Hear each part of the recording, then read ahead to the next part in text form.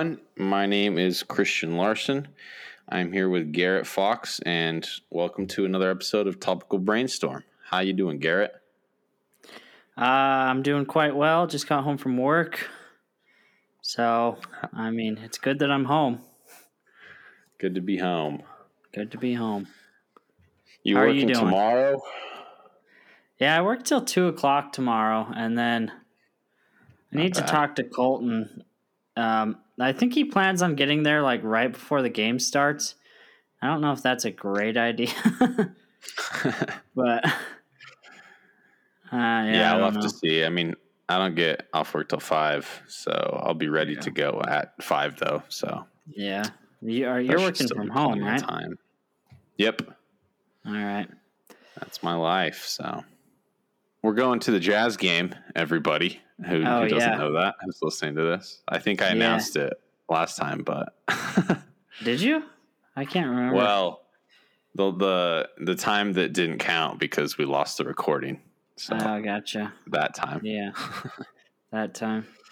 Yeah, I'm excited. Hopefully they don't play like poop again. We'll see. Donovan's the only one that can play. Apparently. Well, we're at home. We play way better at home. Yeah, that's true. Maybe Conley will come back. We can pray. Oh, I'll be praying for sure. All right. Yeah, I'm excited though. It'll be fun. Hopefully. Yeah, it should be fun. I've been eating out less, so that's good. Nice. You been cooking? I've been cooking with Michaela, which is good. So, one of the upsides of having a girlfriend is you cook dinner together, apparently. So, it's good. Nice. What's your favorite meal you've cooked so far? Katsu chicken was pretty good. Oh, that's right. You told me that. This is weird. This is weird. I'm like, what have I said and what haven't I said?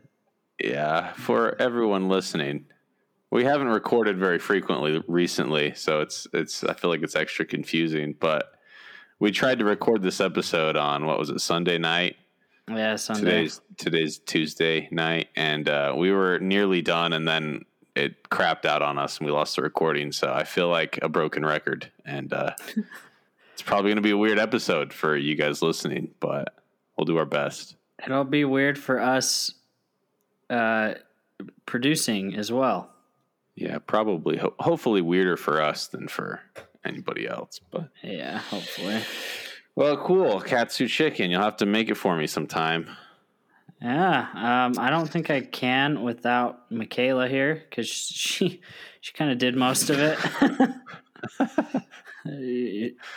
Nice. Yeah, it didn't seem too hard though. Well, that's good. Yeah. You too will have to make it for me sometime then. Oh, dude, yeah. That'd be fun.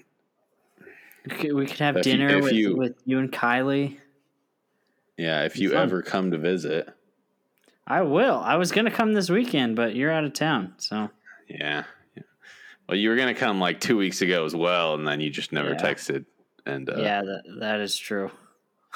That's my bad on that one. As far as my goals go, I haven't been exercising very well. I've been doing a lot of yard work instead, which is at least not too.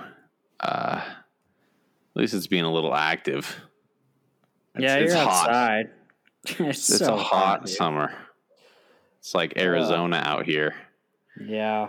We're trying to get our grass back into good shape, and I'm starting to think we should just put in artificial turf like people do in Phoenix, Arizona, because that's what it feels like we're living in right now. Yeah. And a pool. A pool would be so nice, man. Wow. Yeah. Hey, if you get a pool, I'll definitely come visit. Yeah, you can help me dig the hole. Yeah. Bring your own shovel. All right. Just kidding. Yeah. Anyway, my goal was, because I'm now working a pretty regular 9 to 5 job, and I'm working from home. So it's like, why can't I get myself up at 7? I used to have to leave my house at 7 to get to work, like all last year, right? Why can't I get myself up at 7 to like exercise? But no, I get myself up at like 8:29, and I have to be to work at 8:30ish. So I let my dog into the backyard, and then I sit down at my desk, and that's my morning routine lately. So nice. and I still feel tired. I don't know what's wrong with me. Probably because I'm not exercising. I'm sure that would help me, really. But yeah, I mean, I like 2 summers ago, I would go play basketball at like 6 every morning, and now I try to get up and go play at 6, and I get up at 5:30, and I just like find myself waking up again at 8 no matter what. Well, see, that's what happened to me. What was it, just yesterday morning when we were gonna record, and I swear I had an alarm set. I like woke up, I saw your text, and I was like, I'm not feeling very well. I can hardly keep my eyes open. I better tell him. And then I like kept sleeping, barely got up in time for work. I was at work. I checked my phone at like 10 o'clock, and I saw that I'd never responded to you. Yeah, we're still recording at 7 in the morning, and I just never responded. So I'm sorry. Oh yeah, I waited like 2 minutes and went back to sleep. So okay, well, good. Glad I didn't keep you up too long. Oh yeah, not at all. Anyway, yeah, so I have room to improve on my physical health.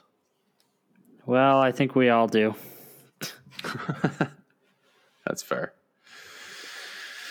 All right, should we start the chapter? Yeah, let's do it. All right, go for it. Okay. So this chapter is called Best Friends Forever, and it's about understanding the intricacies of the friendships that women have and their social circles, I guess you could say. And women are, at least from my experience, I believe this to be true, women are more socially connected than men. Do you have any argument there? I think on average that is true. Definitely. Yeah. Obviously, we can't speak for all women, especially because we're not even women, but you know. Although you and I might be the exception, Garrett, because one line that I thought was funny, it says, "Men don't often have slumber parties with other male friends." Oh yeah, and, was funny. You and I we were roommates, so does it really count? Not really, but we had, our version of a slumber party. Yeah, pretty frequently there for a while. Floor sleep, man. Anyway, I interrupted. Keep going. No, you're good. I think the first thing, well, I don't even know what to start off with in this chapter. What did you think about it? Well, it doesn't help that we've discussed the whole thing already. I know. I feel like we're being repetitive, but we're not. It basically talks about life expectancy and how married men live longer than unmarried men. It says even if a man isn't completely happy in his marriage, he'll still live longer in an unhappy marriage than being unmarried. And then there are even extra benefits if a man is, very happily married. But women's longevity or life expectancy is more based on the number of close friendships and relationships she has kind of outside of her marriage. Again, this doesn't apply to everybody, but on average, women depend a lot more on their friends and their social circles to emotional support, to confide in, all of those things. It basically says men no matter how good of a husband a man might be, he can't truly meet all of a woman's needs, which I think is a relief to know that that's not necessarily my job. And the advice it gives is that men should really encourage their spouses, their wife or their girlfriend or whatever, to reach out and have good friendships with other women. So yeah, it talks a lot about how important that is, and it's really interesting. Yeah, I too found that interesting. I found it interesting as well. It talks a little bit about affairs and how those often blossom or start, and that's usually by the female complaining about her husband to an outside male friend that she has. So the advice they give for that is to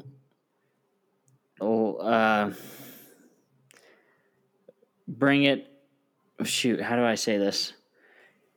You don't want your wife to complain about you to other people, so make it very comfortable for her to be able to complain about you to your face. Basically, is what you need to do there. I mean, that just makes a lot of sense, you know? It talked about how a lot of times, or not a lot of times, but sometimes men are really, we're jealous creatures, I guess. And we get really jealous when we don't have enough time with our wives a lot, or our girlfriends or whatever, because they're spending so much time with other people. And it said you don't need to tell them, or you don't want to complain about it to them. You want to bring it up in a way where you say, hey, I just wish we were spending more time together. I miss you. And you're much more likely to get that time together after that without her feeling like you're just jealous and resentful and stuff. And it will affect affect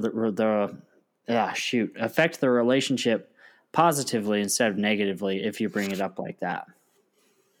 Yeah, and that goes back to the main principle of women want to feel safe around you and trusted, right? And if you bring up anything, but specifically something as important as this in an angry way, if you bring it up, you know, and attack her with it, she's not going to feel safe around you. And one other thing that I found interesting, I'd never really thought about before on this topic, is they've done some research. The authors of this book have done some research on domestic violence. Understandably, they do all sorts of research on marriage, but they found that one common denominator among some violent men was that the man felt jealous of the woman's female friends. So, yeah, I feel like if anything, any big takeaway from this chapter is just don't feel jealous of female friends, and understand that women really need those friends and those relationships to be fulfilled completely. And it's actually a really good thing. So I don't think I've ever felt jealous of Kylie's friends or the time she spends with them. And I mean, I'm glad that I haven't felt those things or gotten violent about it, but it's good to see the research behind it and have a greater appreciation for that, and know that I should really be not only like passive about it, but actively supporting her and her spending time with her close female friends. Yeah. One thing that they mentioned is, or they kind of passively say, is think of your partner's female friends as supporting you in supporting your partner. So they're just helping you. It honestly kind of reminds me of the line from The Office where Roy says it when he's talking about Pam, and he's like, yeah, he's talking to Jim. And he's like, it's nice that she has friends at work, because then I don't have to hear all her crap when she gets home, which is terrible, but it's also kind of true. But it's also like, a poor example because Jim is a close guy friend of Pam, who she eventually ends up with. And she would complain about Roy to Jim all the time. So it's a good and bad example. Exactly. Of a lot of things. Yeah. One thing that we've already touched upon, but I just found this statistic in here. Women who are socially isolated have a 66% increased risk of dying prematurely from any cause. So that's interesting. Yeah, that definitely is. And it also, right before that, in that section, it talks about a study on, I thought this was kind of funny. It was the results of a study that investigated the social networks of approximately 3,000 nurses with breast cancer. So that's a pretty specific group of people. They're all nurses, and they all already have breast cancer. But those who had really good social networks were more than 2 times more likely to survive breast cancer than those who didn't. Those are people who already have cancer, and the effects of a close social circle had on them, which is pretty crazy. And then also what you said, just in general, 66%. That's a huge impact on your life expectancy, or a woman's life expectancy. But that's huge. It is huge. I really liked the evolutionary reasons behind women having friends that they talk about. For example, they talk about in prehistoric times. Is that in the cavemen days? Let's call it that. There you go. Women were responsible for gathering the food, and men were responsible primarily for hunting. And if the woman had a lot of friends and the man came home and wasn't able to kill anything to eat, you were twice as likely to, well, not twice as likely, you were way more likely to eat if the woman had a lot of friends, because you could bum off of your friends, take their food, borrow their food. I don't know. Yeah. Who knows how they work those things out back in the day? I don't know. I don't know. So I found that interesting, though. Yeah.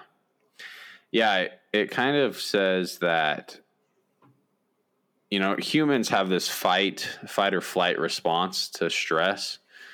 But just as important as that, and women are much more likely to have this response, but they title it tend and befriend. And that's what women have been doing since the caveman days, as you said, is being in more social situations and having to work things out, as opposed to, I think men were really good at working as a team to hunt and whatnot. But it's interesting. And it also says that tending and befriending, it releases oxytocin, which lowers the stress response in women. And I mean, I think that's something that I've seen. Kylie really values her friendships, and I think I can, there are days that she's not in the best mood when there's a lot of things on her mind or things stressing her out, and sometimes she'll call one of her friends, or even if she's just texting them, or her sister Taylor as well. Definitely falls into this category, but Kylie's mood will just instantly be better if she takes half an hour to be on the phone with one of her friends. I definitely believe that it's good for, it's good for everybody, right? But being social and having close friends is good for everybody. But I definitely would believe that it affects women more, and women need it more for a bunch of different reasons. Yeah, I think so too. I think a lot of it is pretty individualized too. I know a lot of guys that also need a lot of friendship to thrive. But it wouldn't surprise me to find out statistically that women do need it more as well, like you said. Dude, this chapter is really funny, though, because I was reading it, and a lot of the things it said just made me think of my parents, because my dad is pretty, like, he's not anti-people, but he would be fine and is fine sitting at home, not talking to anyone. But, like, when they go to church, at the end of church, my dad's like, I'd like to leave, but your mom's off talking. Which is so funny to me, that because it's exactly like this book says, man. It's funny. Yeah, I don't think my dad fits that stereotype quite as well as your dad does. But looking at my parents, my mom, I think, definitely has a bigger group of friends and a like a social circle where she'll, go out to lunch with her friends or go do girls trips, That being said, my dad does have, he is, fairly social, and he does have some, like, he's going to a football game with one of his old buddies, a Steelers football game in the fall, guys trip. But overall, my mom definitely is more social than my dad, I would say. Nice. Yeah. I don't have too much more to add. I don't know about you. Is there anything else you wanted to discuss? Yeah, there was one other interesting thing. Oh, yeah. It talks about going back to what you said about if the hunter came home empty-handed, that the social network of his woman would dictate whether they ate or not. It talks about this species of monkey that the male's social status and power is literally determined by who his mother is, and that it's the females that determine the social hierarchy of the group. I found that interesting. Do you think that applies to humans on average, that women run the show there? I think in certain aspects, I'd say yes. So let's take it like if, for example, you're the type of guy that just doesn't like to talk to anyone and stays at home all the time. If your wife makes you go out and meet people and talk to people, I think they definitely determine at least that, It might not necessarily be power or social status, but I mean, it could be in a way. You just made me think of Josh and Megan. Eastman? Josh, of course. What other Joshes there? Sorry, I was thinking out loud. It's okay. He doesn't listen to this. You've already forgotten about him. See, that kind of proves my point. He, I'm sure him and Megan. Oh, now they live in Pennsylvania, right? But yeah, I'm sure they spent time with Megan's friends. And not ours, I don't think not us. Yeah, like the one time. Remember that one? It was when I was leaving Logan. We hung out that one night and we threw a football around. Yeah, and then Megan went and got donuts. Oh yeah, because she got free donuts, huh? Those were good. Yeah. Yeah, but there's no way Josh would have ever or will ever organize anything like that. Yeah. I'm 100% convinced I'm never going to see Josh again unless I text him and I'm like, hey, when's the next time you're in town? And he'll be like, okay, I'm going to come to Utah on Christmas time for these dates. And then I'd be like, I want to see you. And he'd be like, okay. And then those dates would come and then he still wouldn't reach out. I'd have to reach out again and be like, hey, are you in town? And he'd be like, oh, yeah, I am. And it's like, okay, hey, I am coming to your parents' house to see you. And be like, okay. Funny. Like, I would have to do all that work if I ever want to see Josh again. I'm convinced. Dude, that's hilarious and very accurate. Yeah.